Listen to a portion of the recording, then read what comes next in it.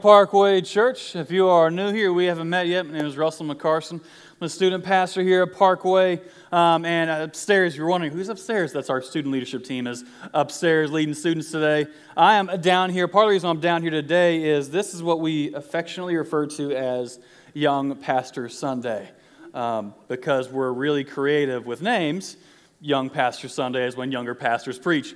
We're super creative here. And so this really excites me for two reasons. A, I love being a part of a ministry team, being a part of a church that invests in young leaders, young pastors who want to grow in their ability to lead and preach. And I love being a part of a ministry team that is all about that. I love that. I'm excited about that. The second thing that I'm really excited about this is that I still count as a young pastor. For right now, like one day I'm going to go into Mike's office and be like, hey, we got Young Pastor Sunday coming up. I'm like, yeah, we do. He's like, who you want to pick? Me? And this is not an option anymore. Oh, hey, I still got it, though. I'm still here, all right? But no, in all seriousness, this is Young Pastor Sunday. And so at Lone Tree, we have Hunter will be preaching midway through the service, and Sam also will be preaching there. But for us right now, I want to really get diving into before we transition to local leaders. If you haven't been here recently, we are in the back end of a series called Everyday Disciples. And Everyday Disciples, we're looking at the book of Romans. Romans is Paul explaining the gospel in a very in-depth and eloquent way to the church in Rome. And through the first 10 chapters, he does that a lot. But in the back part of Romans, he gets really, really practical.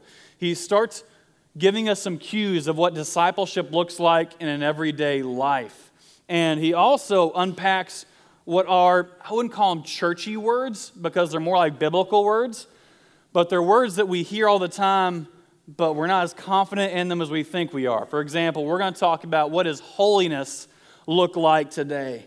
Now, if a pastor was up here and he was saying, we're called to be holy, you'd be like, amen, and you would say it out loud because that makes them more confident, right? There you go. All right, my favorite person in the room. Like, we say amen to holiness, and we're called to be holy, and we're like, yes, I agree. Here's the thing I want you to think about. If you had a friend of yours, say a coworker, walked up to you, and they said, what does holiness mean? What would you say? Because it's one thing to be like, yes, amen to holiness, but when we have to describe it, you're like, it's a tricky word, isn't it, right? And so what I want to do today is look at what does holiness mean? What does it look like when the Bible calls us to be holy? What does that look like on a day-to-day basis? Like Monday morning, what does that look like for us? And to really start that off, holiness, a basic definition, is it's being set apart by God. So if it's an item that's holy, it's set apart for a unique purpose by God. If it's a person, they are set apart for a unique purpose that God has called them to. And so if we're called to be holy, the question is, what does God set us apart to do? What is our purpose? And Scripture isn't vague about that at all. It is very, very, very clear. And we'll start out by looking and answering that question in Romans 13, verse 8. We'll mostly be in Romans. You want to turn there now, you can. In the YouVersion app, you can follow along, or in your own paper Bibles, phones, however you'd like to. Romans 13:8, Paul says this. He says, let no debt remain outstanding except the continuing debt to love one another. Whoever loves others has fulfilled the law. Now, some of you guys instantly heard debt, and you are Dave Ramsey disciples, and you're like, that's evil, right? Anybody in here? You're driving your Dave car, you're a Dave Ramsey person in here. Like, yeah, there's a couple of us. I know we are. We love Dave Ramsey here at Parkway Church, and Dave Ramsey's idea is kind of getting rid of debt and living a life, being able to give and live like no one else because you're not controlled by debt. But that's not the debt that Paul is talking about here. He's talking about the fact that because we have been loved by God, because God has sent His one and only Son to die for us, if we have believed in Him, we have eternal life in Him. And that mercy that He has shown to us, we don't just say, thank you, God, moving along. We are then left with a debt to love others. And that is so much of what holiness is about. Our purpose is to actually love others. God, you loved us first, and therefore I am called to love others, because to do otherwise is actually hypocrisy. Now, some of you guys, when you hear that, and by the way, those of you guys doing fill in the blanks, some of you guys are like, wait a minute, you missed one. I'm just kidding with you. What we're called to do here is to live almost debt-free. Living almost debt-free. You see, we are called to live debt-free, but it's almost because we are always called to be in debt to love others because of the love that has been shown to us live almost debt-free. Now, some of you guys, you hear the call to love people and you go, we talked about that before, right? We talk about that all the time at Parkway Church, and I hear that all the time. And so what's easy to do is turn off because you think, we're talking about this because they forgot that they talked about it before. You see, there's two reasons why people repeat themselves, okay? Option A, they are forgetful, okay? How many of you have a person in your family that they have told you the same story 20 times? Show of hands. How many people have? You're that person maybe, right? And it's a shame, like, because I'm this person in my family, like you're telling the story, you're sharing it, and you're like, so, it's 1995, all right? This is not my story because I don't remember 1995 that much, but it's 1995. You're sharing the story, right? And the person that you're sharing it to instantly realizes they've heard this story a million times, but they love you, as my wife does, love me. And so they try and act as if they've never heard it. They're like, really? Tell me more. And inside they're going, how has it not dawned on them? They've told me this 20 times. And about midway through, their acting job falls through, and you start realizing, I've told you this 100 times. You're like, yes, I thought it would never dawn on you, right? Or it's a joke, and it's their favorite joke, and you're just like, stop, right? Like we all have that person in our lives. I am that person. I am forgetful, okay? Like I do that to my wife all the time, tell her stories or jokes, and I forgot that I've told them. In fact, I'm so forgetful. What I was going to share at this point in the message was how in her family, the Smiths, we have this tradition, right? To show that everybody's forgetful. We have this tradition that anytime we're leaving a restaurant or leaving the house, everybody always says, like, all right, everybody got their phones? Everybody got their wallet? Everybody got their keys? Everybody does their little check, right? And I was going to share that to show that we are all forgetful. But as I was telling my wife that I was going to share that, she came up to me and she said, sweetheart, I want you to know that didn't become a tradition in my family until we got married and you entered into the family. I was like, oh, never mind. I don't have to ask permission to share this then, do I? And it dawned on me all the times that her dad, John, would tell everybody got their phone, wallet, keys, and then he would turn to me, Russell, do you have? It's like, yeah. No, I don't. I'd go and get off the table in the restaurant, but some of us are more forgetful than others. We're all a little bit forgetful. But I want us to see is this is shared again and again, and this is kind of screamed from the rooftops here at Parkway Church, not because forgetful as a ministry team. It's shared for a different reason, because it matters. And more so, this is actually repeated by God numerous times. Not because God is forgetful. He's not forgetful. It's repeated again and again and again because it's important. See, God's not forgetful. When He repeats something, He does so because it's important. Anybody remember like a saying that your mom or dad or those who raised you, grandparents, they had a saying, they said it again and again and again, and they did it because they felt like it was important. Anybody remember some of those phrases in your life? God does the same thing in Scripture, and so when He repeats something, it's because it matters. And He repeats this command to love people time and time again, but each time He does a little bit different, and He explains why it matters. Let's take a look. John 13, 34 through 35, it says this. John 13, 34 through 35.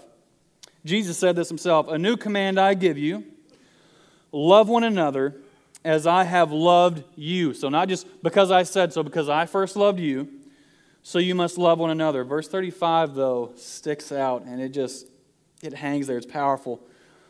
"By this, everyone will know that you are my disciples, if you love one another." What He just said there is, the world will know us by how we love one another. It will know our holiness by how we love one another.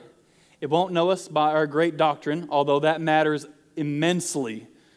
It won't know us by how much Scripture we memorize.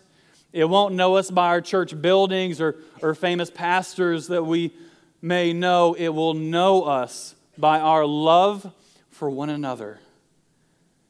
That's how it will know us. Much like when you go to the movies, you don't just show up to the movies and just show up like, hey, what's showing in the next 10 minutes? Some of you may do that. That's weird, okay? Like, when you go to the movies, you go with an intent to see a certain movie because the previews caught your eye, didn't they, right? You went to see Captain Marvel this past week because the previews captured you, right? And when you saw another movie or on TV, you're like, I'm going to go see that. In the same way, our love for one another is now the previews, the first glimpse that the world sees of the gospel. It notices us by our love for one another and our love for those who have not yet believed. But doesn't it stop there? Jesus repeats this again, and he changes up the way he does it. He says, Matthew 22, 37 through 40, he was asked, what's the greatest commandment in Scripture? And he replied, love the Lord your God with all your heart and with all your soul and with all of your mind. This is the first and the greatest commandment, and the second is like it, love your neighbor. All the law and the prophets hang on these two commandments. Now, there's two things. In that passage, we see the command to love God and love people. Sometimes we hear the command to love God, and you're like, yes, amen, love God. And then you hear love people, and you're like, I've met people, so like that one's not as easy, because sometimes people are hard to love, are they not? I'll get an amen out of that. Like, people are hard to love sometimes because hurt people hurt people. Hurt people don't just like, they come to us sobbing and crying. They lash out, and sometimes they actually hurt us, but we're called to love them because Christ first loved us. But the other thing I want you to see there is verse 40. All the law and the prophets hang on these two commandments. When the Scripture refers to all the law and the commandments, it's usually a shorthand referring to the majority of the Old Testament. How many of you guys have ever tried to read through the Bible in 1 year? Ever done a chronological reading plan? Maybe you did this past year, and you got to like Leviticus and Numbers, and the story bogged down a little bit, right? Like you got some genealogies, and you're like, you started flipping ahead a couple pages. My God, this is a long one, all right. And like it kind of bogged down there, and you ask, man, what's the point in all of this? Like, what's the point in all this story and this narrative before it gets to Jesus? It's all pointing towards Jesus. It's all pointing towards our need for Christ and what Christ tells us, because I first loved you, you're called to love people. So what Jesus is saying is, Scripture was pointing towards me, and what I am calling you to do is to be holy, to be set apart, to go and love people. Now, if you feel bad because you didn't read that 1 year Bible reading plan, don't feel too bad, because you lasted longer than the diet people, okay? And so don't feel that bad. You wipe the floor with the keto people, all right? The diet people hate me now. That's lovely. But the reality is this. Jesus says again and again, love people. Go out and love people. That is my command to you. And by the way, loving people means sharing the gospel with them. We're going to talk more practically, though, about what does it look like to love people. Because we can't just say love people, because love is a word we use kind of flippantly in our culture. You know, like this past week, I'm a fan of Dollar Taco Tuesdays, Adventuras, amen, right? Like that is just yes. But we use love kind of flippantly right there, don't we? Like that's not quite the same thing as love people. We say I love all these different things, but what does it actually look like on a day-to-day basis to love people? And actually do that at our local campuses, Lone Tree and Port Lavaca. Hunter and Sam, we're actually going to turn that over to you. And so Lone Tree, Port Lavaca, you guys enjoy hearing the word from Sam and Hunter. They will bring the word. For us here in Victoria, though, I want to look at what does it look real practically like to love people on a day-to-day basis. Look at this, Romans 12:10. It says this, be devoted to one another and honor one another above yourselves. Be devoted to one another, love people, not just in this abstract love type way, but love them as if they were you. So that's kind of hard, because we're honest with one another. We care about ourselves a whole lot, don't we? Love them as if they were you. Love them above yourselves. You see, we have to have a certain mindset before that passage can ever become a reality. You see, if we're not careful, we will slip into a mindset that's the opposite of that. We'll slip into the mindset of saying our filter for every decision we make is, I'm not hurting anybody. Anybody ever heard that or said that, right? We've all said it before. I'm not hurting anybody. When I'm done, I'm just not hurting anybody, even though sometimes it is. Here's the thing. I'm not hurting anybody is our baseline decision for all of our decisions, including how we love people, is a minimalistic Christianity. It's saying, man, what's the bare minimum I can get by on? Just, I'm not hurting anybody, all right, I'm good. Here's the thing. We're not called to a minimalistic Christianity. We're called to more. And in fact, to really obey Romans 12:10, to love people, we have to change the baseline question, not to, am I hurting anybody, but who am I actually helping? That changes everything, doesn't it? Who am I actually helping in this? Is what I'm about to say, and what I'm about to do, is this actually of benefit to someone? So kind of second fill in the blank is this. We have to live to help, not harm. We have to live to help, not harm, and we can't be satisfied simply by not harming someone if we're not actually helping them. And Jesus kind of expounds on this a little bit more in Matthew 22. He says this. He says, the commandments, you shall not commit adultery, you shall not murder, and you shall not steal, you shall not covet, and whatever other commandments there may be are summed up in this one commandment. Here we go again. Love your neighbors yourself. Love your neighbor as yourself. Love does not harm to a neighbor. Therefore, love is the fulfillment of the law. You see, if you have mindset A, I'm not hurting anybody, you stop in verse 9. I got committing adultery. I haven't done that, right? I haven't murdered anybody. Gold star, all right? Some of you guys are like, dude, I had a rough week. The fact that I didn't murder anybody this week, that is an accomplishment, all right? This has been a rough week, right? Here's the thing. Mindset A stops just there. I haven't hurt anybody. But the mindset of who am I here to help fulfills what Jesus is saying there. Love your neighbor as yourself at the end of verse 9. And so instead of thinking like, hey, I haven't hurt anybody, I haven't harmed anybody, you switch then to the question, who have I actually blessed in the name of the gospel? You stop saying, I haven't stolen anything from somebody, I'm not taking anything from somebody, and it starts changing the question of who have I actually gave and given to sacrificially. If you ever read Acts, especially the early parts of Acts, chapter 2 and 4, the early church gathers together and they sell all their possessions to give to those in need, those who couldn't pay rent, those who were going without. They weren't asking, who have I not stolen from? They're asking, who can I bless? Who can I help? Who can I show the love of Christ to in the same way that was shown towards me? You see, the early church didn't believe in some minimalistic Christianity, and here's why. The why really matters. The why is crucial, actually. The why can't be because I said so or just because it sounds good. The why is this. We don't practice a minimalistic Christianity because we didn't believe in a minimalistic gospel. God sent His Son down to earth, like left perfection with God the Father, to go to Bethlehem, a.k.a. ancient world, middle of nowhere, okay? Lived this humble life, suffered all the pain that we would suffer as human beings, yet never sinned, lived a perfect life that we could not live, paid the penalty for our sin, paid the penalty for our shame, a death on the cross, which He was not guilty of, He did not deserve, but He gave His life freely for us and was risen again 3 days later. And if we believe in Him, He has conquered death and He has conquered sin for all who believe in Him for all of eternity. That's not minimalistic. That is the gospel, and that is love poured out to us in a way that we can't even comprehend. We try to, we can't even comprehend it, and so our response to that is not, I'm not hurting anybody. Our response to that is, God, how can I show that in any small way that I can to those around me? Our response to that is to love people and love them with just reckless abandon. That's our response to the gospel.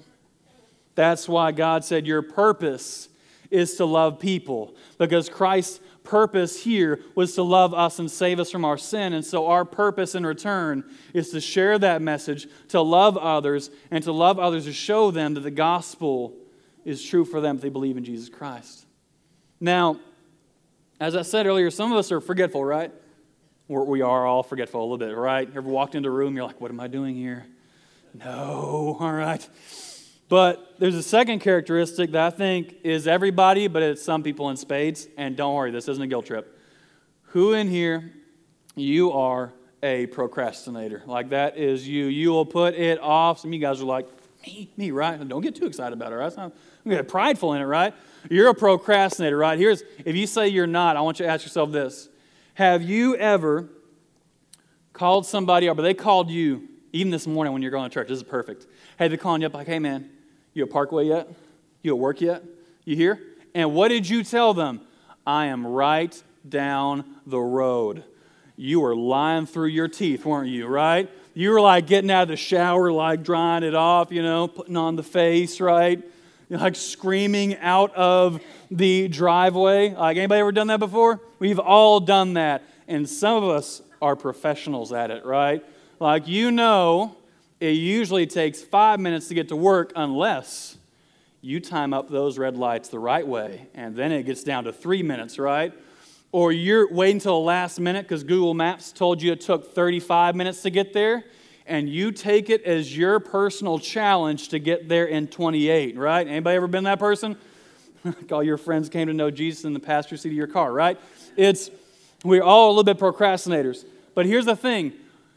We are capable of procrastinating, not always wise, but we're capable of doing it. Why? Because we know the time we're supposed to be there, right?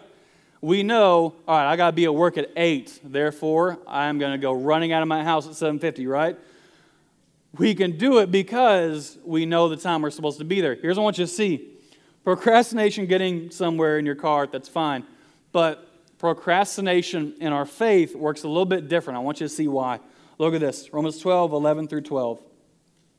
It says this, never be lacking in zeal, but keep your spiritual fervor or passion in other translations, serving the Lord. Be joyful in hope, patient in affliction, faithful in prayer. Share with the Lord's people who are in need, and practice hospitality. I want you to see there, be joyful in hope, patient in affliction, faithful in prayer. Never be lacking in zeal, meaning we are called to live with urgency, not complacency. Kind of third fill in the blank there if you want to do that right now. Live with urgency, not complacency, meaning this. We don't wait until tomorrow to begin to implement what we know we're called to do today. Like we can't walk into this thing going, I will love people next week.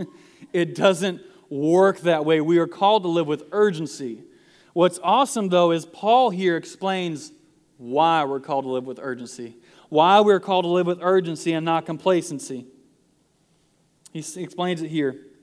Romans 13, verses 11 through 14. And he said, and do this, understanding the present time. Romans 13, 11 through 14. And do this, understanding the present time.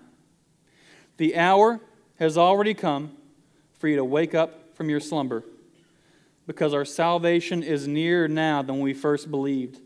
The night is nearly over. The day is almost here. So let us put aside the deeds of darkness and put on the armor of light. Let us behave decently as in the daytime, not in carousing and drunkenness, not in sexual immorality and debauchery, not in dissension and jealousy. Rather, clothe yourself with the Lord Jesus Christ, and do not think about how to gratify the desires of the flesh, a.k.a. walk in daily and consistent holiness. But he explains why, doesn't he? He says we can't be complacent and put off holiness for the next week or the next year or later on when it's easier. Because he says this, we do not know the hour. We do not know the time. When Christ comes again for us, as Paul says, we will not know, but it's nearer now than it was yesterday, isn't it? And holiness factors into that so much, because like I said earlier, how will the world know us? Our love for others. It will know us by our love for others, our holiness shown by our love for others, especially other believers. The world will know us by that. And so here's the thing. We are the hope of the world to share the gospel with the world. There is no plan B. The church is the hope of the world to share the gospel of Jesus Christ with them. And they will not listen unless we show personal holiness. They will not listen unless we love others. And we are not promised tomorrow to share that good news with them. You're not promised tomorrow. Well, we can procrastinate other things because we know the time. We don't know the time. We don't know how much more time we have. We are not promised tomorrow. We're not promised till the end of this message. We're not. And so we have to live with personal holiness today. And one of the greatest moments I had in the past couple of weeks, I was able to share the gospel with one of the seniors that I know. And it was awesome because I am kind of running out of time with them before they move off. And one of the things that our conversation led to over time is I said this. I said, look, I'm explaining the gospel to you. This is the gospel. If you don't see it in my life, don't believe me. And there's that moment where you wait and see how he responds. He said, yeah, I get it. Now, that's not a brag on myself because I am far from perfect. And I'm not saying be perfect. We will never be perfect. But I'm saying is this.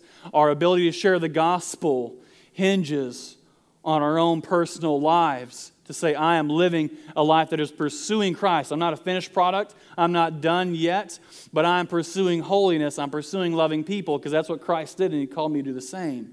And as we do that, it gives a certain credibility to the gospel, the truth that we know. And so who's that person in your life that you say, you know what? I need to share the gospel with that person. And what is the lifestyle you need to live? What is the personal holiness? And how could you need to love that person in order to share that gospel with them? That's what we're called to do. That is the purpose of the church. That is holiness. But it can't be put off for tomorrow. It can't be procrastinated. We're called to live with that urgency today. And so each one of you, the Holy Spirit speaks through you if you believe in Jesus Christ. You've received the Holy Spirit. And so through that, I think right now you need to start thinking about and asking God, what is your next step to love people? Because we each have a next step. What is your next step? For some of you, maybe it is you need to remove the bitterness from your life that's preventing you from loving people. And not just the ones you're bitter at. It's preventing you from loving all people, even though there's only one person that wronged you. What do you need to do? What do you need to remove from your life? What do you need to change about your life to actually love people? For some of you, maybe it's actually starting to know some people because you're the introvert, right? What do you need to do? Now, for some of us, though, you walked in here today, though, and this is the first time you've heard of the gospel like this. Maybe you grew up hearing about a God that is far from loving. You grew up knowing about a God that is pure judgment. And here's the thing, God does judge our sin, but He does so because He was merciful, because He loved us, because He sent His one only Son to die for us. I want you to hear this. Maybe your first step today to personal holiness is to believe in Jesus Christ and understand and believe that He has declared you holy. Changing your eternity forever. Understanding that you're a sinner. We are all sinners, but we are called to believe in Jesus Christ to save us from our sin now for eternity. For some of us today, maybe that's your first step today. For others, maybe it's to remember that that's true for you and you're called to go and love people. Let's pray together for what our next step may be. So we continue on. Let's bow our heads. Let's pray. Dear Lord, God, each and every one of us, we come to you, Lord, as a person who is loved by you first. You loved us all, Lord. Some of us have believed in you already and received your mercy, received your grace, God, that changes our eternity, God. For some of us, though, in here today, we have not received that because we have not believed in you, Lord. And our first step today, our next step is to believe in you.